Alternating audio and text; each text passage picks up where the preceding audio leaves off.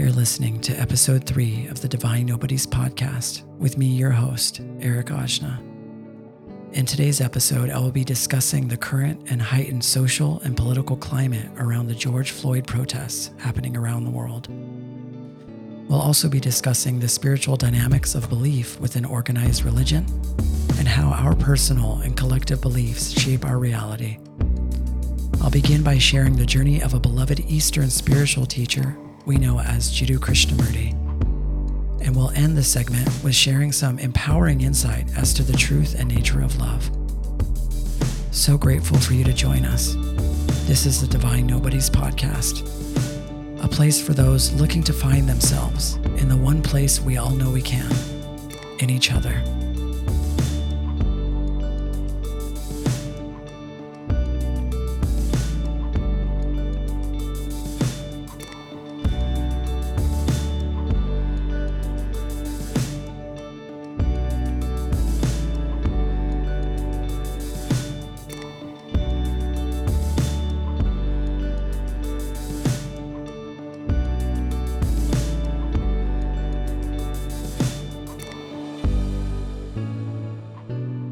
Hello, namaste. Thank you for tuning in to the Divine Nobodies podcast. My name is Eric Ajna. I'm your host.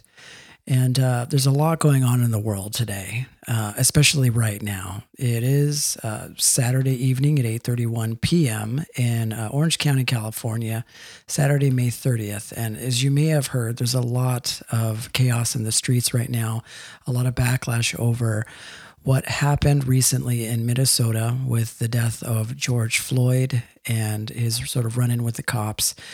And I've just hearing sirens and police force all day long on their way out to the streets to sort of just be available and present to some of the protests that are happening all over the world right now, and with good reason.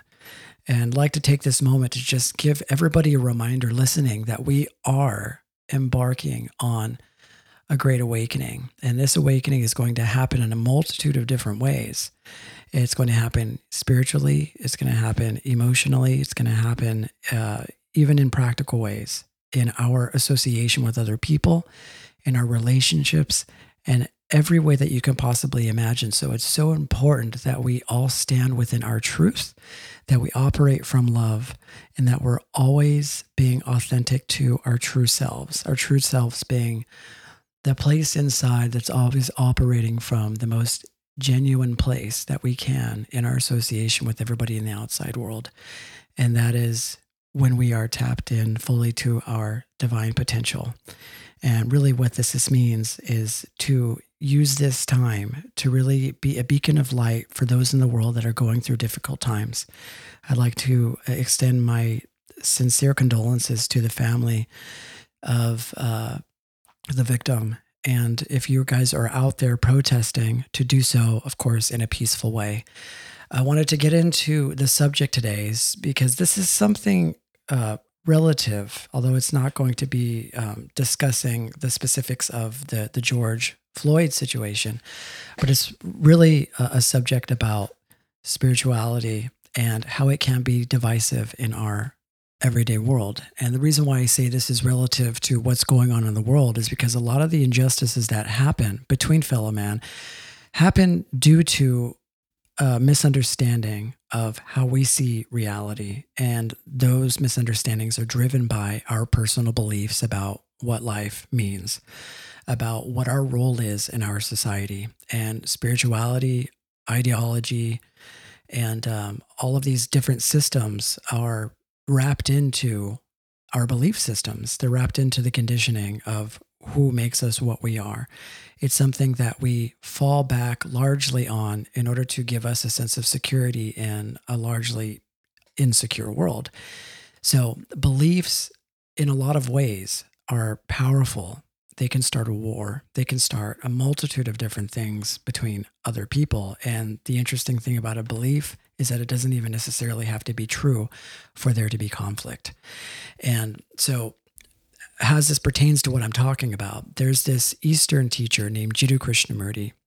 He was an extremely important figure in world spirituality between the years of about 1895 to about 1986. He talked about many things involving the social and spiritual behaviors of humanity, talked about politics, the nature of life, and things like that. But an important thing happened to this man back in 1926 that very few religious teachers in the West here conclude about themselves and their messages. And that is that he renounced any affiliation with organizations in his name and declared that he didn't want to be followed, worshipped, or seen as a leader or a spiritual teacher. Now, if you aren't familiar with Jiddu Krishnamurti, I won't go into his biography, but long story short, when he was a child, he was taken in by the Theosophy Society because they're a largely esoteric organization, and they were awaiting the return of the next world leader that would be something akin to Jesus Christ. He would be reincarnated into a human being, and a large part of their work was trying to determine where this incarnation was going to happen and in what human.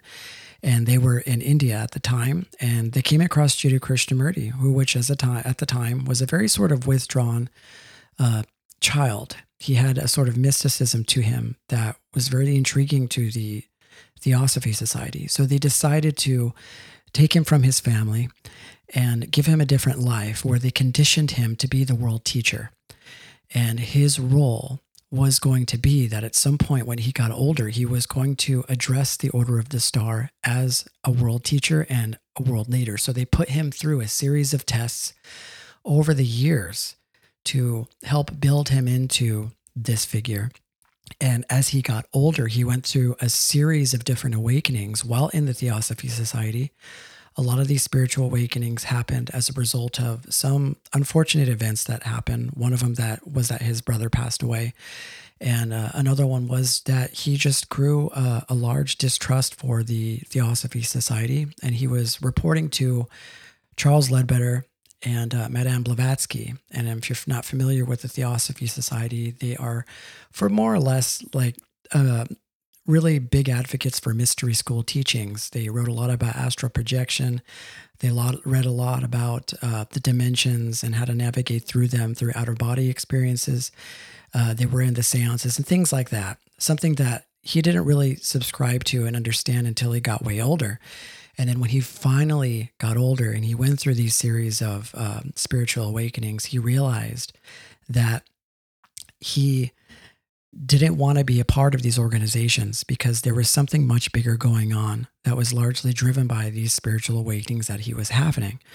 So when he renounced this, a lot of people were wondering, well, why would he do that? Well, it wasn't that he did anything wrong or that he committed any crime within that organization.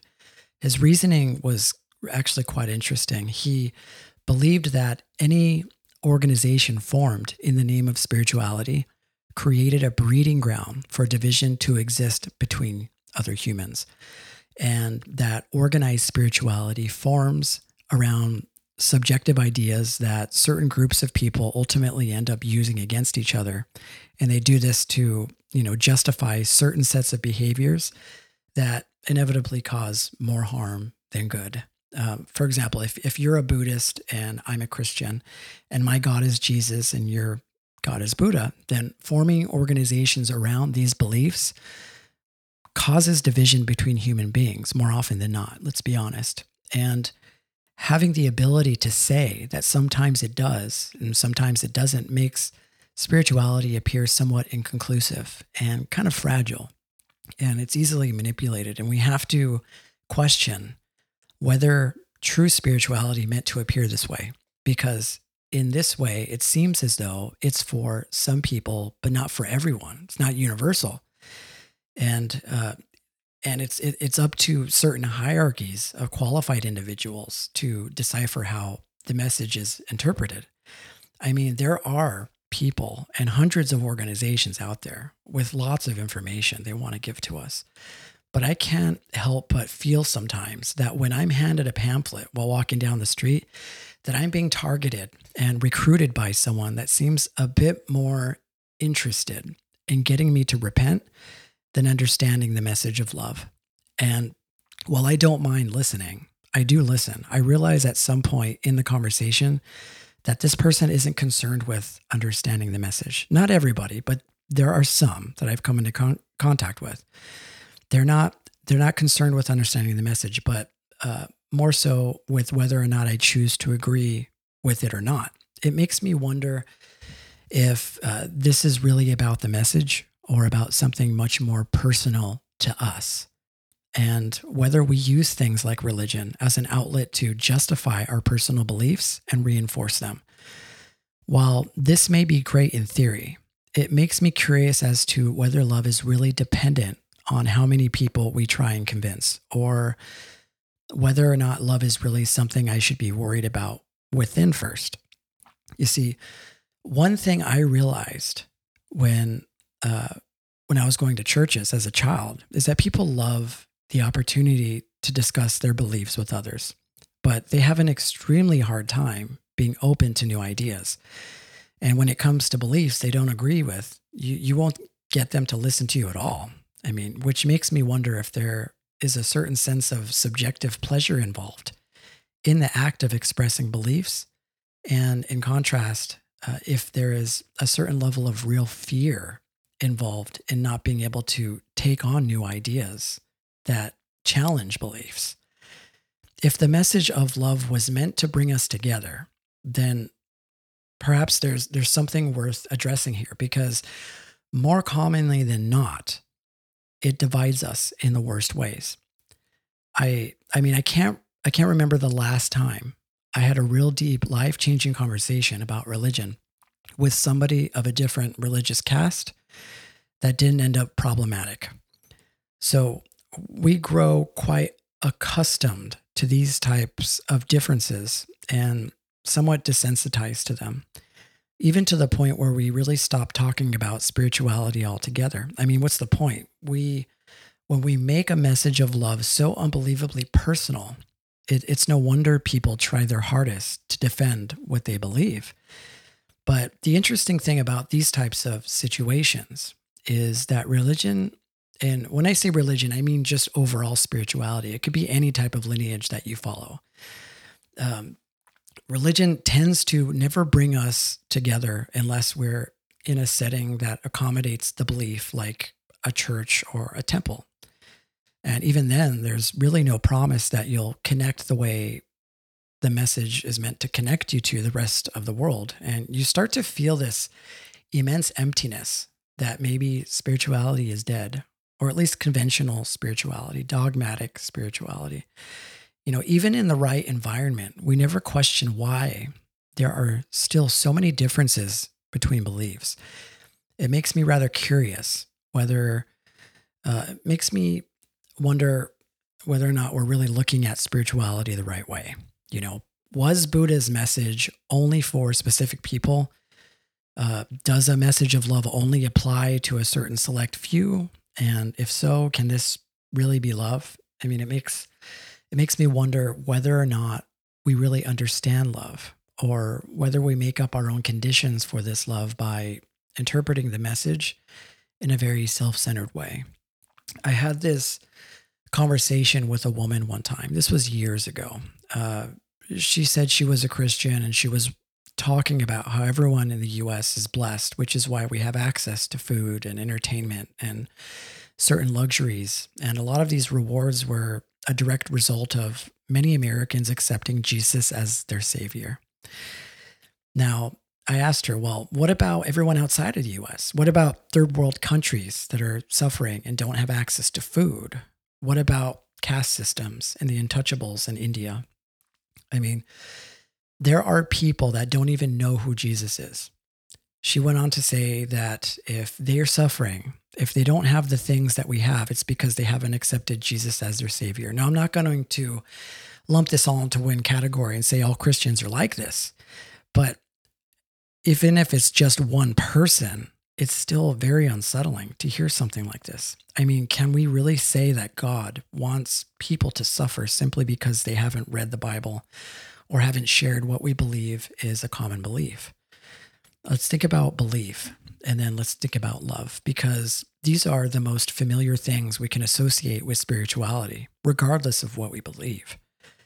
So let's look at this, I guess, in a practical way. When we believe something, we instill within the idea, a certain hope that whatever it is we believe is true, we can't be irrefutably certain that it is. For example, back in the 17th century, religious scholars approximated that creation of Earth happened in 4004 BC.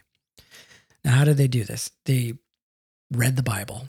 They did it by reading the Bible. By the 18th century, Western geologists believed it happened 6,000 years ago.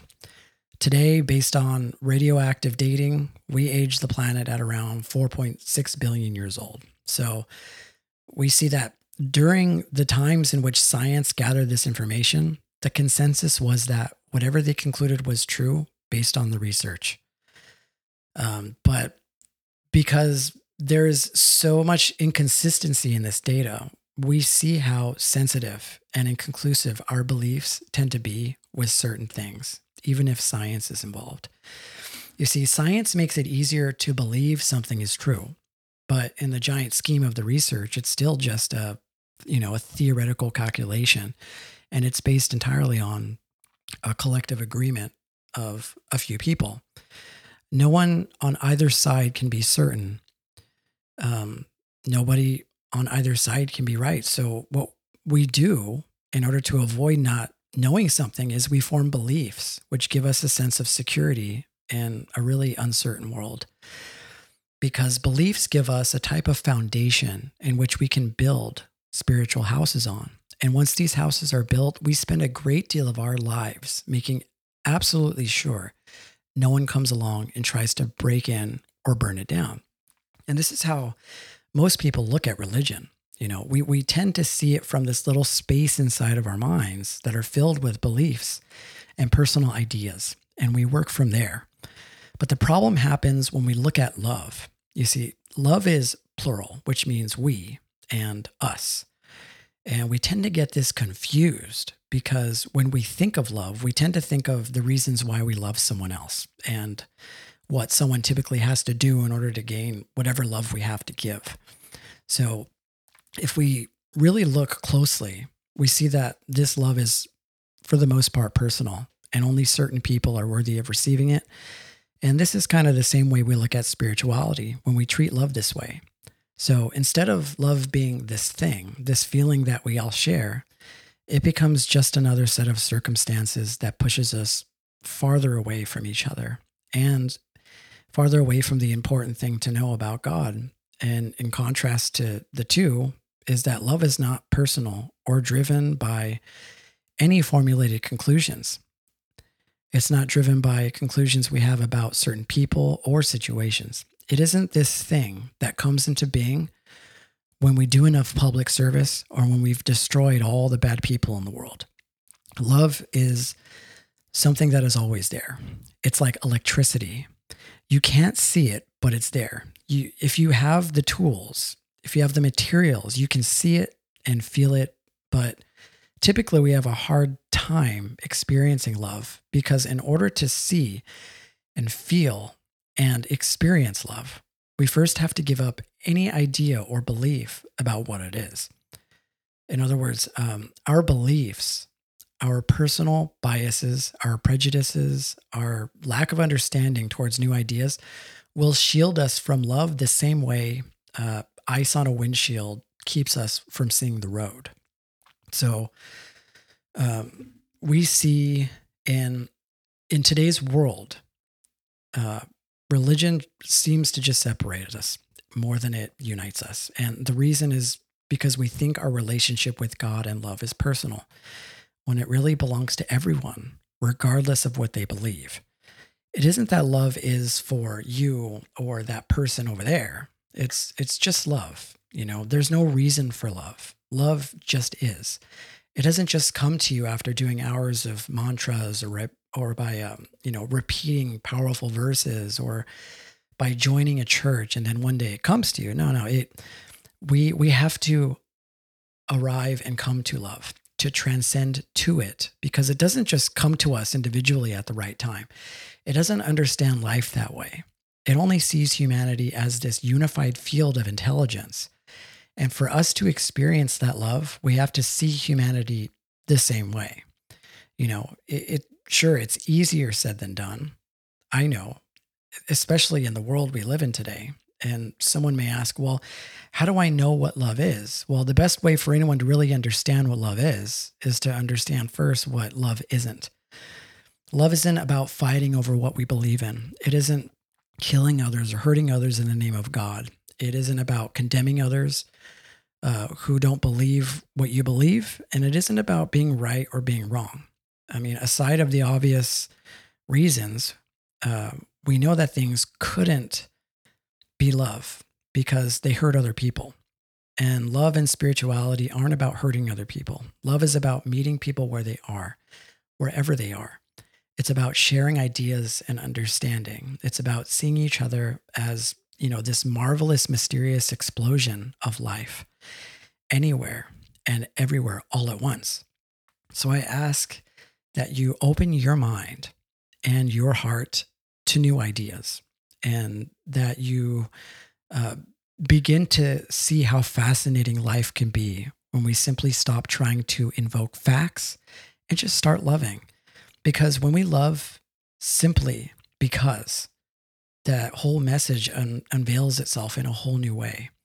I ask that you not get stuck in any limited aspect of reality so that you can be completely sensitive to all ideas of life and love and creation. I ask that you open yourself to new ideas and theories so that you can be open to new relationships with others, even if they don't believe what you believe. I ask that you not simply accept or reject what I say, but see if you can find truth in it by looking at your own relationship with others. See if you can find a love inside of you that has no center, so that you can invite everything and everyone in, regardless of spiritual beliefs. And the beautiful thing about love is that we all have it embedded in our DNA, and it is hidden in the most natural place that it can possibly be, and that's in our heart. And we go searching lifetimes trying to find love. And the interesting thing about it is that it's something that we've always had. However, we've been conditioned to believe that we don't have it. And we go through this tireless search trying to find it. And ultimately, the interesting thing and the irony about the spiritual work and enlightenment is all it does is route you right back to the source, which is within. And after you go through this whole process, this whole divine play of losing yourself and remembering and losing yourself, you ultimately will arrive to that place where you started. And that's within your own heart. And that is the place from which God operates. That is the place where love operates. It is the same place that creativity operates, and we all have it within. It is our most intrinsic force. And when we are fully tapped into this love, so many beautiful things are possible, and you'll see. So I wanted to just kind of touch on that today. I hope you enjoyed this segment on spirituality.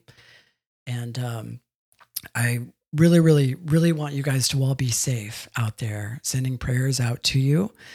And have a beautiful evening, and we'll talk to each other soon. You could also reach Divine Nobodies at www.divine-nobodies.com. Stay up to date with our next episodes, as well as we have an interview scheduled with Catherine Eipel in the weeks ahead. We're going to go over lots of really beautiful things as far as relationships and dynamics like that. So thank you for tuning in. Namaste. Have a good evening.